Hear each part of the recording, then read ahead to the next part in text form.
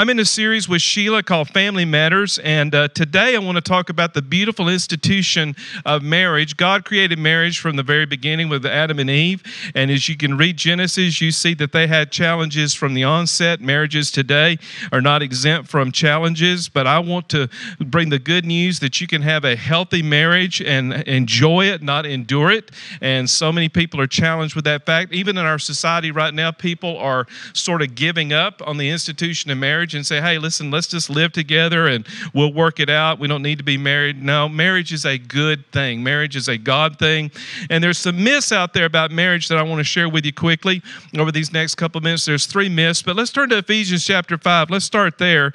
And this is the foundation to some things I want to share with you. Ephesians chapter 5, a lot of things in these verses of Scripture. I don't have necessarily the time right now to talk about every point of them, but I do want to take you to Ephesians 5, and we'll start there. Ephesians 5:25 through 33. Notice what it says here.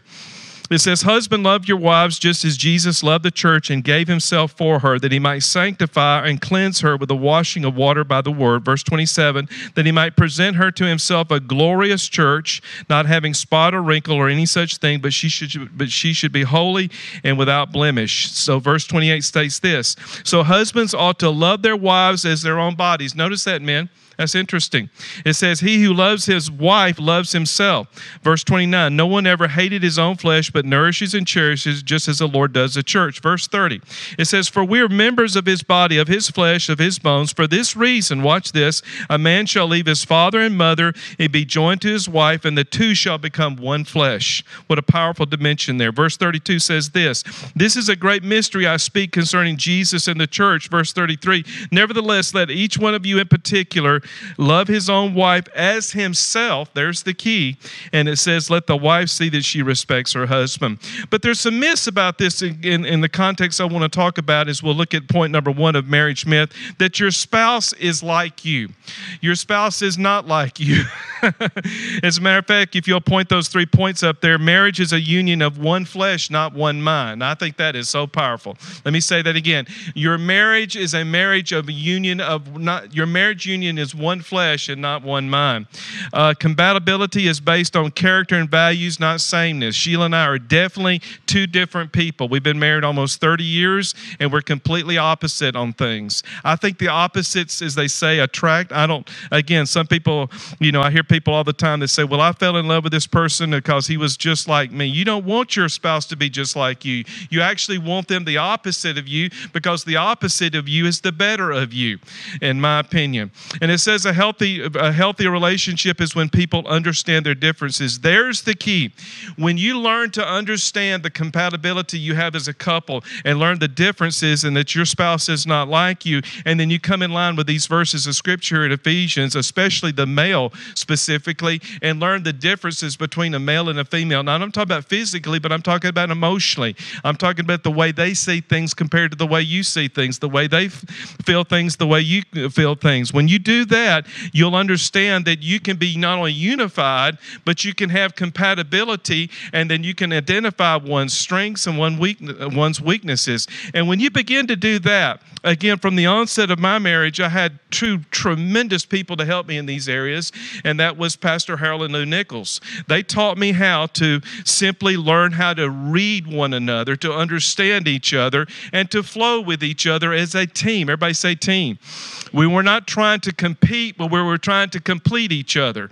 And I think that's the beauty of the relationship that Sheila and I have. Again, we see things completely different, and most couples get at friction of that, but we choose not to be at friction of that. We choose to see it through each other's eyes and then assess where we are as far as based on what she's seeing versus what I'm seeing, and come together. And the key word is to communicate it out, to talk it out, not shout it out, not bark it out, but to talk it out and have a healthy relationship and a working relationship. Marriage is a powerful institution, but thank God when our spouses have a different point of view from us. You say, well, Pastor Brian, I want to be right in this situation. I understand that, and so does the other partner want to be right in the situation, but sometimes rightness comes from looking at it together and sharing another person's perspective. Like for example, if you're having something in your house as far as maybe your backyard, one person wants it this way, another person wants it that way. way. Well, listen, don't override and overbear your point of view and what you want compared to what she wants or doesn't want. Learn to walk it out and talk it out. Because if you start building these points of resentment and these aggravations, they'll lead to other things. Number two, marriage myth number 2, as you turn to 1 Peter, well, they're going to show this, 1 Peter 3:7. This is a New Living Translation. It says, your marriage will never have problems. Okay. All right then. I'm serious, people. That is so true. There are people that think today, listen, Sheila and I went probably maybe 12 hours without having any problems, and that was 30 years ago. So, okay, yeah, the honeymoon was what? No, it wasn't. Really, it wasn't. I mean, with all due respect, we got back to the hotel. Got to the hotel. This is the day we were married, and we were getting in the hotel room. I'll never forget it. Bless her heart. And she was crying. She was crying the whole time, and I could not figure out why she was crying. But it was such an emotional transition in her life. And so I didn't have any teaching on this necessarily, didn't have any instruction on this. But again, I had to, at that very moment, at that very time, I had to step back and assess, and I'll never forget it. We got all our luggage in the hotel room, and she was just sitting in this chair over there, and she was just crying. Crying hard. Emotionally crying hard. And I just went in the restroom, used the restroom, because, it's a marriage, a wedding day is a lot of work and a lot of things happening, and it's moving like this. And I just went there, I said, now, Lord, we've only been married for about 4 hours now, 5 or 6 hours now. What do I do? This is problem number 1. And I was washing my face and just refreshing myself because, it'd been fast paced. And I heard in my spirit, let's just go out to eat and let's just go get something to eat. Let's leave this room and go get something to eat. And that was the key. We went out and got something to eat and just communicated from that onset at that time, and it relaxed her, and it just brought her down to a place where we could have an understanding of what was happening to us and the emotions of that moment and that time being together for the first time, actually by ourselves. But the point of that is that we learned to address the problem right at the beginning, and the key to that was asking the Lord for His wisdom. When you learn to ask the Lord for His wisdom, then you can get His wisdom. Notice what it says in 1 Peter 3:7 in the New Living Translation, please. It says, in the same way, you husbands must give honor to your wives. Treat your wife with understanding as you live together. Notice that, men. It says, treat your wife with understanding. That means learn to figure her out. Learn to understand the way she responds and reacts. She may be she says right here, she may be weaker than you physically, but she is equal. She's your equal part in God's gift of your new life. Treat her as you would treat her as you should, so your prayers will not be hindered. Treat her honorably. Treat her with absolute reverence and respect, because if you'll do this, your prayers and your relationship with God will not be hindered. And notice what it says right there. It says, give honor to your wives. Give honor to your wives. There's a verse of scripture I forgot. Hebrews 13:4. Can you get that back up on the screen for me, please? I hate for y'all to go back here, but I forgot this verse of scripture, and I want to go back to the top, and we'll continue with this. Hebrews 13:4. This is in the Amplified Version. Thank you so much. Thank you.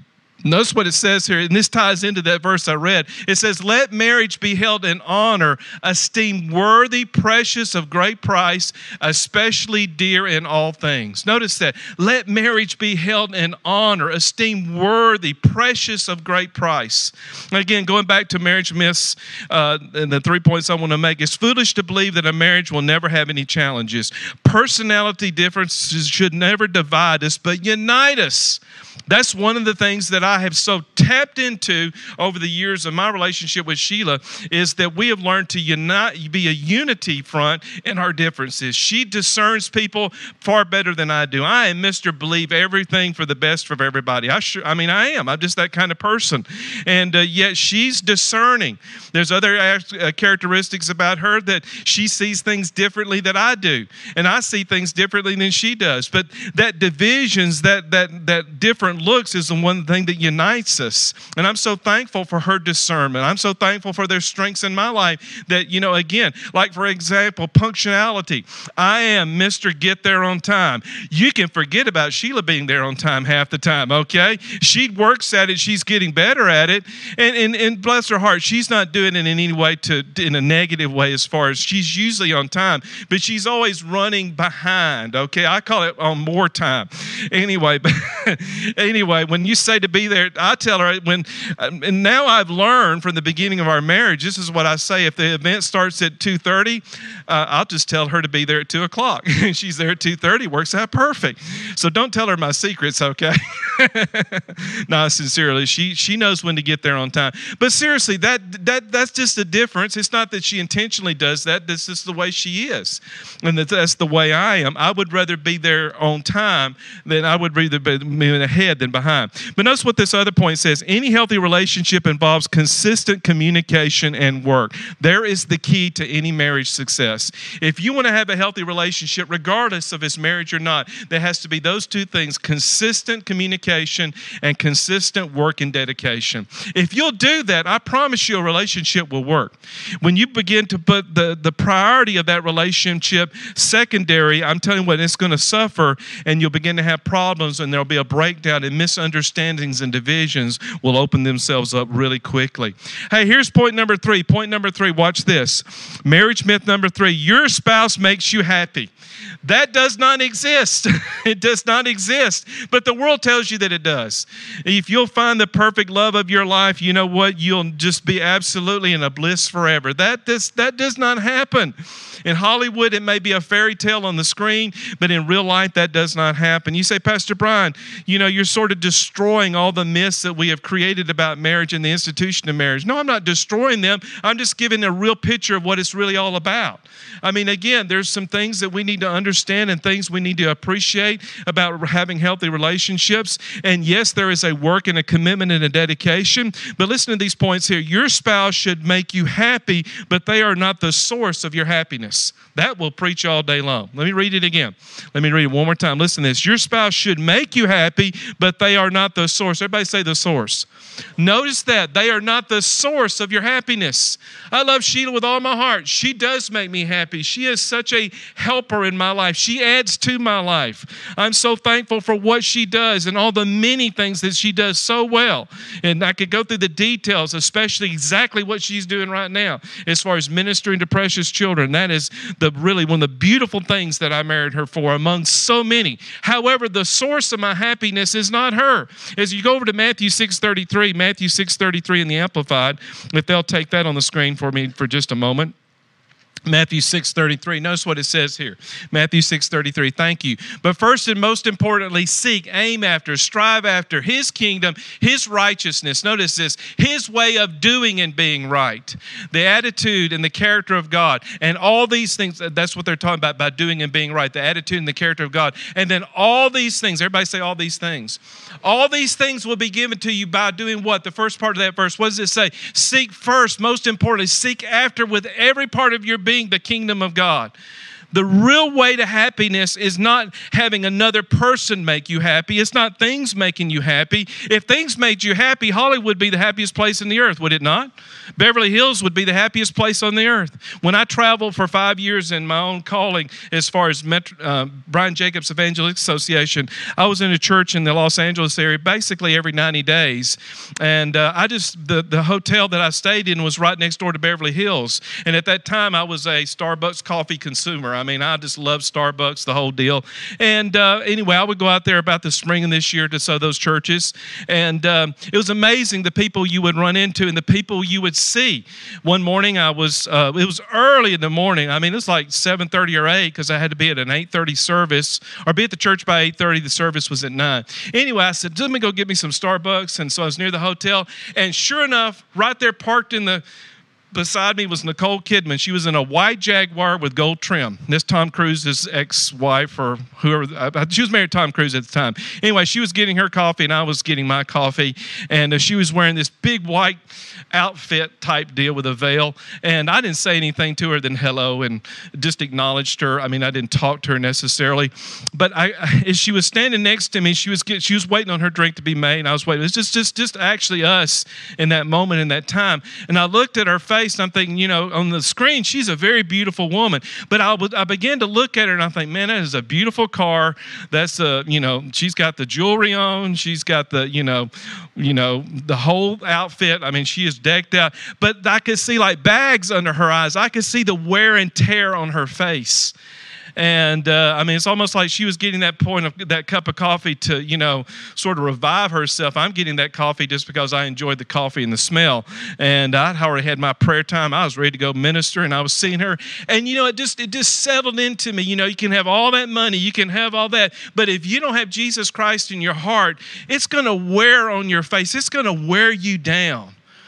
And, almost to the point where I felt sorry for her. And I went and got my little rental car next to her Jaguar. I'm like, good Lord, this thing's, had to be $100,000 car with a gold trim and all that. And I'm thinking, I'm doing my little coffee. I had it a certain way.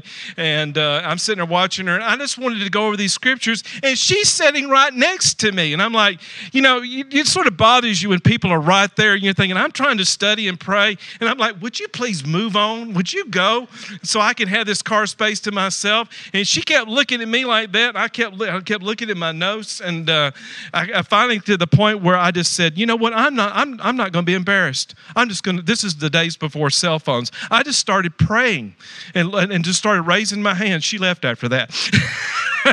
My point with all that is I could still see her as she was looking to me like this, and I was looking, I could see the wear and tear on her face.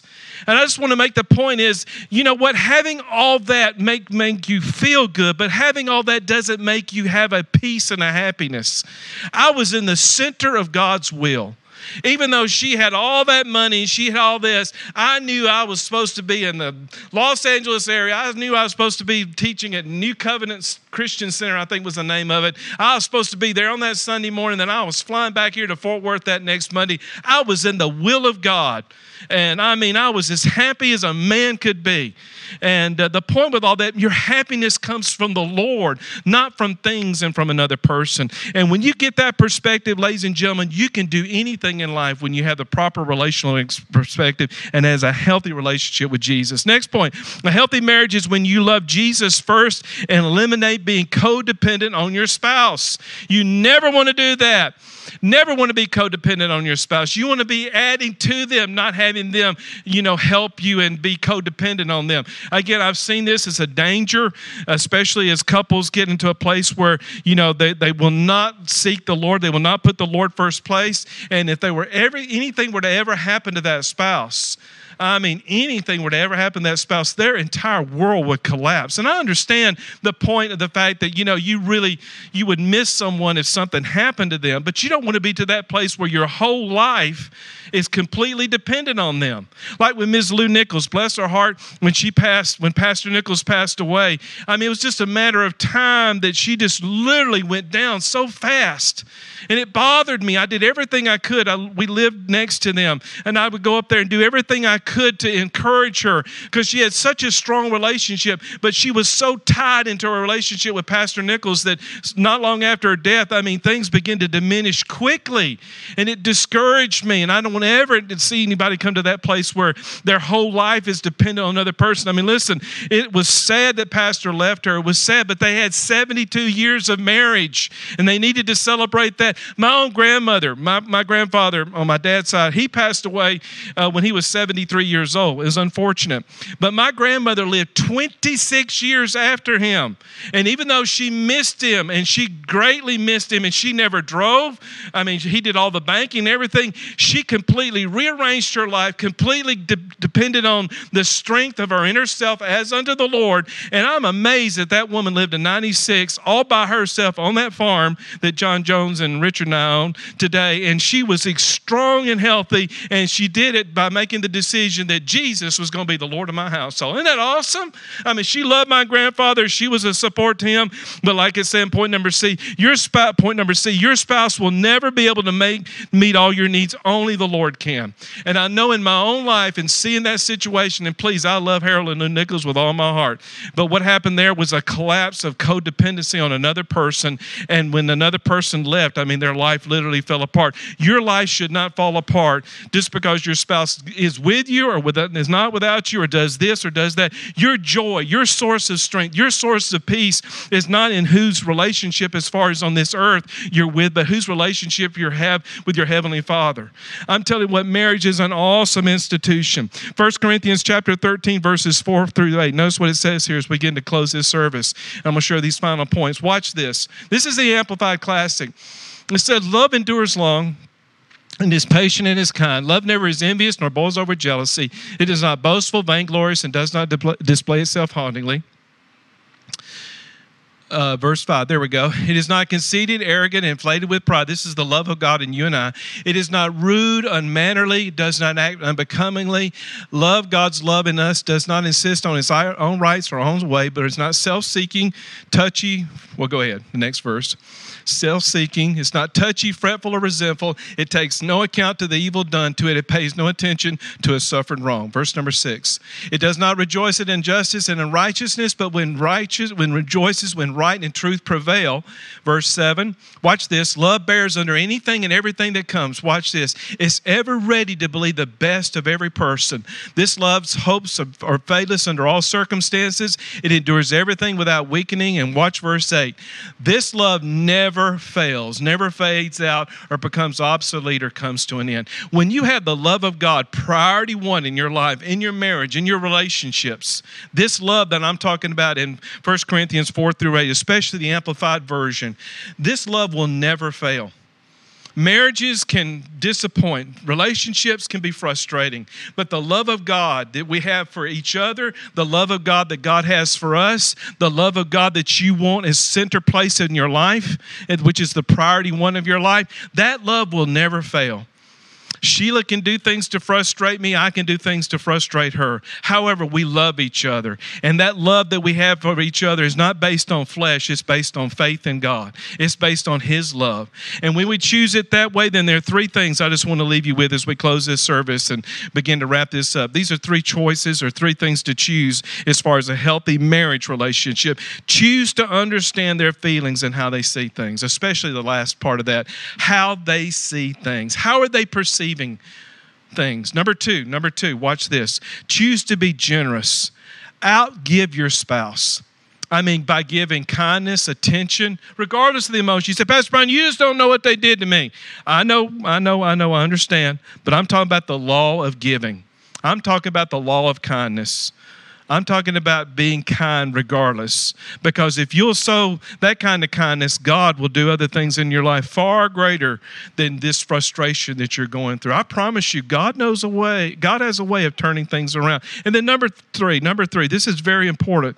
Choose your marriage relationship as a number one priority. If you don't do this, if you don't place it at the top, I'm telling you what, it's in danger of falling apart. Most couples today, what they do is they'll put their job, some other situations. Well, I have a relationship with my spouse. I understand, but that relationship with your spouse is priority one. If you'll make it a strength, I promise you it'll strengthen the other relationships. If you'll make it a priority, other things will have its place in your life. When you give it divine attention and divine order as unto the Lord and actually honor Him the best way you can. Well, what about my spouse doing this? What about this? And what about that? What if a person or what if a couple's on the brink of divorce? What if somebody's watching me right now and they're dealing with the fact that they may be on the brink of divorce? Let me share it like this concerning divorce. This is my personal opinion, okay?